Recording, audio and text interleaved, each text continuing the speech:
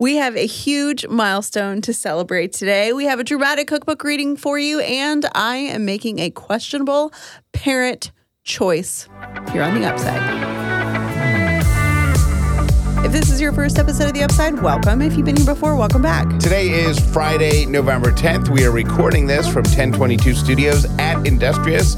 My name is Jeff Dollar, and today I am grateful to be alive for 50 years. My name is Callie Dollar, and I am grateful that you are turning 50 years old today. Happy birthday to you. Happy birthday to you. Happy birthday, happy birthday, happy birthday to you. T-Bird posted on social media that the song Happy Birthday sounds like something that should be in a horror film. It's awful. And I can't unnotice that now. Yeah, I absolutely hate the birthday song. She said, you do too? I'll do the Stevie Wonder version, but this version, What's the Stevie Wonder version? I'm not going to sing it. But happy birthday to you. Happy birthday. Oh, but that's not the Happy Birthday song. No, but that is a happy birthday song that I can get on board. Right, and there's the Beatles. There's a lot of birthday songs, but the song Happy Birthday to You, T-Bird said when she's at parties, she tries to get people to sing for He's a Jolly Good Fellow or for She's a Jolly Good Fellow instead of the Happy Birthday song because it sounds like a funeral march, and she's not wrong. And everybody's off key. It's like hard to sing. Nobody ever sounds good. And I would be totally fine with everyone just saying happy birthday and then you blow out a candle and that's it. Yeah. Anyway. So happy 50th birthday. Turn 50 and grumpy. That's me. How are you feeling? I don't know. 50 feels old. Does it? And I don't feel old. I mean, I was battling a pimple yesterday. 50 is the new 40. I guess. Honestly, it feels weird. You've asked me all week what we're doing for dinner tonight. I have no idea. I don't know if I want to celebrate or if I want to stay home and do Friday night pizza night. I don't know. Yeah. The whole thing is weird. I'm not mad at it. I'm not overjoyed at it. If anything, I feel a little bit sad. Why do you feel sad? I just don't on a day-to-day basis, I'm not sad, but this place in life is not where I expected to be at age 50, based on where I was at 40 and 30. Yeah. Now, it's exactly where I want to be. I'm so happy. Ellie is so cute. I'm so excited to meet baby number 2. I'm so excited to be married to you. I'm so excited to be working with you. So I'm not sad, but There was a point, I think, on your 40th birthday where we said the sentence, for your 50th, we should get a group of friends together and go to St. Bart's. Yeah, right. That ain't happening. Right now, we can't even afford to go to St. Simon's. You know what I mean? Yes. So, but it's not, But it's also, part you got of to it. take your daughter to school today. Yeah. Yeah, so, I have no complaints. I'm not, it's such a weird feeling. I think I just expected it to be different. Yeah. I don't know why. I don't know what. It's just weird. It's weird. But So it feels like just another day, which is adding to the weirdness because that's not how I celebrate milestone birthdays. Yeah. You know? Yeah. So it also feels weird to be 50 and welcoming child number 2. Yeah. It's old, right? Yeah. Like I'm going to be almost 70 when baby number 2 graduates from high school. That's weird to me. Yeah. Yeah. You know? That's weird. That's weird. When Ellie's the age-ish that I am now, you'll be like 83. I'll be dead probably. So, do you have any big, because I always love hearing what people have to say this and big milestones in their life. Is there anything any life regrets or any huge lessons that you feel like are important for yourself and or your daughters and or people? Regret. I spent a lot of time, and part of me still believes that, I don't have any regrets because every decision I made in the past led me to be the person I am today at this moment in time. Right. I think I'm starting to think that that's kind of BS, right? Because you can still be on the same path but make different decisions. I wish I continued the physical fitness, healthy eating thing after I did the triathlon. I've never been in great shape. Like, I've never been an athlete. You know what I mean? But I was feeling pretty crappy when I did the triathlon, and I lost a lot of weight. I got into probably the best physical shape of my adult life. And I did it for like maybe close to a year, and then it just kind of faded away. I regret not sticking with that because I do think it becomes significantly harder as time goes on. I regret not making better money decisions and investing differently. I have been cautious to the point where it impacts our existence now. You know, I can't buy a house, and I have no idea where that comes from. But, you know, for whatever reason, when we moved out of the townhouse that I was living in and we got married, I had just signed a new radio contract, and I was thinking, can't buy a house because what if I'm only here for 3 years? Right. But that's a lot. And I've done that number. Real estate has been, I don't know where that comes from, but I made a lot of regrets. But I also made a lot of really good decisions. Some of them probably kind of unintentional.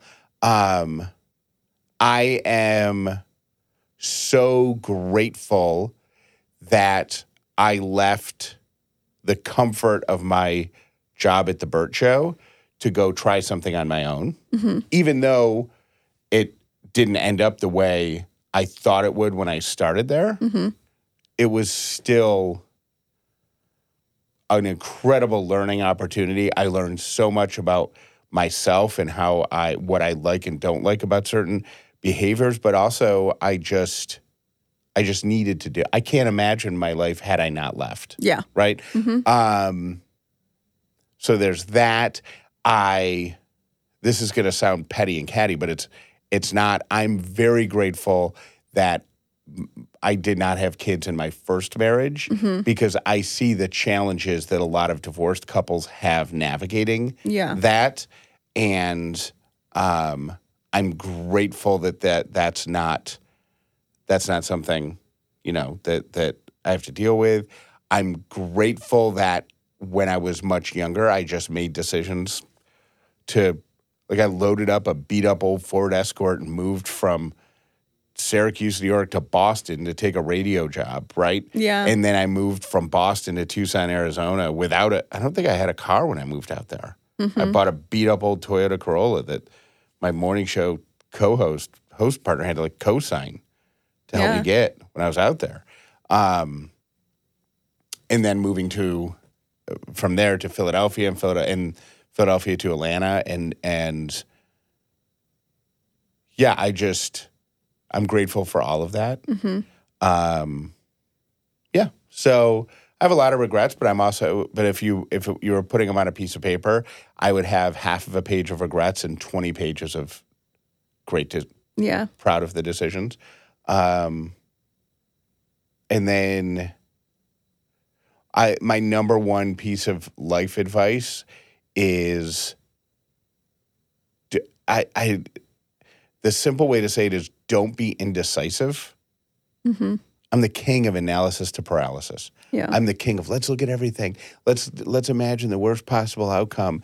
And let's not buy a house because in 3 years we might have to move and sell our house. Right. Guess what? If you rent a place, Right. You're still going to have to get out of it and move and find a new place to live. Right. It's just, so I'm the king of that. And if I instill anything into our daughters, right, I just want to empower them to understand that very few decisions are going to stop the earth from spinning. Yeah. You know what I mean? Don't drink and drive. That's a dumb decision. Don't do that. Yeah. You know what I mean? Don't, do dangerous things. Don't, be dumb about the people you hang out with or who you associate with or intentionally sabotage your stuff like that. But don't make dumb decisions, but also make quick decisions. That's my number one lesson I hope to impart. Well, happy birthday. I am so grateful for you and our partnership and our relationship. And I just cannot imagine life without you. And I think that we are perfect partners together. Not that each one of us is perfect, but that we make a really ideal team together that I'm really proud of. And I love you so much. Thank you. Today's dramatic cookbook reading is actually very sweet. I did not write down the name of the person who sent this to me on Instagram, but it's Stephanie's mom. I know this because the dramatic reading was written by Stephanie. No. And I think she is maybe 10 or 11 Okay. years old. And she wrote this about her grandpa's eggnog. No. Hey, everyone. Let me tell you about my grandpa Rick and his super special homemade eggnog. Every year, from November 1st to the end of December, he'd make so much of it. When I was about 7 or 8, visiting my grandparents was the best, especially because of Grandpa's eggnog. He'd always be in the kitchen, mixing and stirring like a wizard. It was like he was making a secret potion, not just his favorite holiday drink. He never told any of us his recipe. He would just smile and add something else to the mix, making all of us curious. The eggnog was almost like a member of our family every Christmas. It was really thick and yummy. Grandpa always seemed to be enjoying a private joke whenever he drank it, and his mustache would get all covered in eggnog. One snowy day, he gave me a little cup of it and said, "This is for my top taste tester. I'll never forget the snow and the taste. It was the best thing ever." Grandpa looked so happy and proud. Grandpa Rick isn't here anymore, but whenever we have eggnog, it's like he's still with us, laughing and joking around. Eggnog is a really special memory for me. Catch you later, Stephanie. Stephanie, that was awesome. That's so Yay. Thank you for sharing that with us. I almost want to try eggnog now. Okay, I was thinking that because it kind of sounded good to me. I have two things to admit to you. One, I've only ever had one sip of eggnog ever. And two, I don't really understand what it is. I think... Like, it's literally raw eggs, right? I think so. And vanilla, and I think you froth it. I believe But I can't drink it now. my dad made it homemade. And is it all boozy? No. Like, I don't think, I'm guessing, I don't think I think Grandpa Grandpa's Rick giving his 8-year-old granddaughter. But you can mix it. It's like coffee. Like, you can mix it with Kahlua or Okay. liqueurs or whatever. Yeah. And certainly people do that. But you know who knows the answer? Who? Brad Nitz.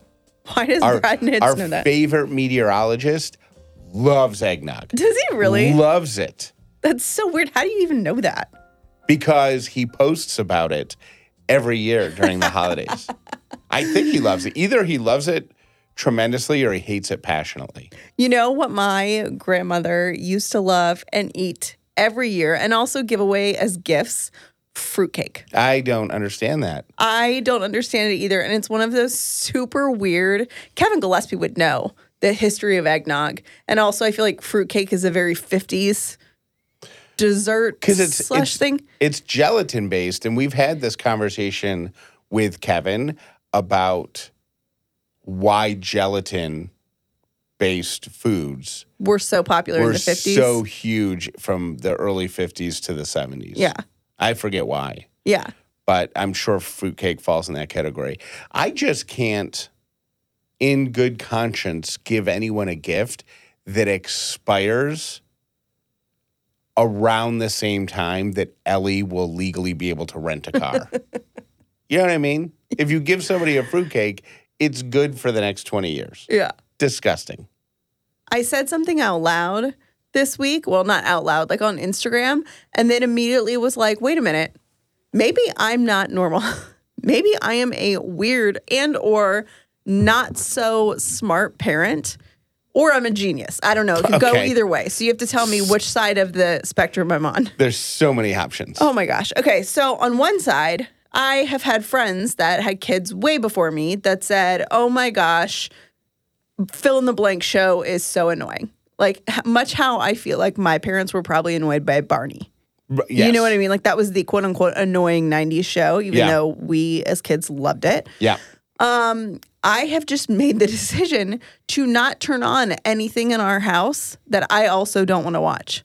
So people warned me about Blippi and how annoying that was. So I Right. just have never, ever done that. Right. I don't do, like I turned on Paw Patrol for 5 seconds. I was like, I can't handle this. And I pass. Sesame Street I love, Bluey I love, but I won't turn on things for Ellie that I also don't like to watch. So what was it when you said that on Instagram? Were people bashing you or were people siding with you? No, people were like, oh my gosh, you're so lucky. I wish I had never started this in my house. And I was like, is it weird that I'm censoring my daughter? But not because I think the content isn't good for her or she's too little. I'm censoring it flat out because I don't want to watch it. And I don't want to hear it. And I don't want to have the songs like Coco Melon, haven't done it. Peppa Pig, haven't done it. Does that make me a terrible No, parent I or a think- smart one? I think that's 1,000%. I think you would be a terrible parent if you were forcing her to watch something that she hated because you liked it. Yeah.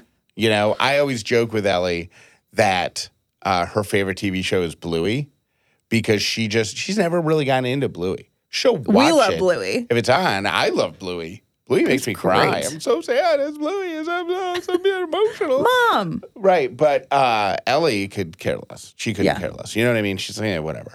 And I think it would be different if we were forcing her to watch Bluey, even though she Didn't really like it. Didn't like it. Yeah. But I think you're 1,000%. I think 95% of parents are exactly doing what you do. You think so? 100%. Happy Veterans Day to everyone who has served the United States in the armed forces.